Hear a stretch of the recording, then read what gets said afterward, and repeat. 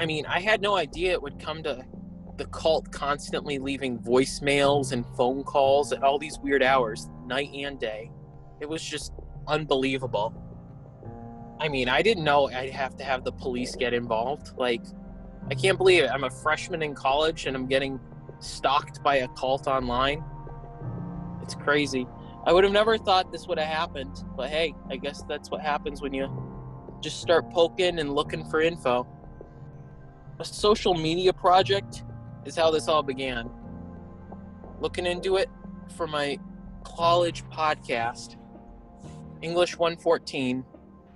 Podcast was Countdown to the Rising, where we research cults and how they get people to do horrific actions. I had no idea one simple Twitter follow would cause all this. But hey, it's worth it if it means getting more truth. Follow us on our Instagram and website listed in the description above for further information.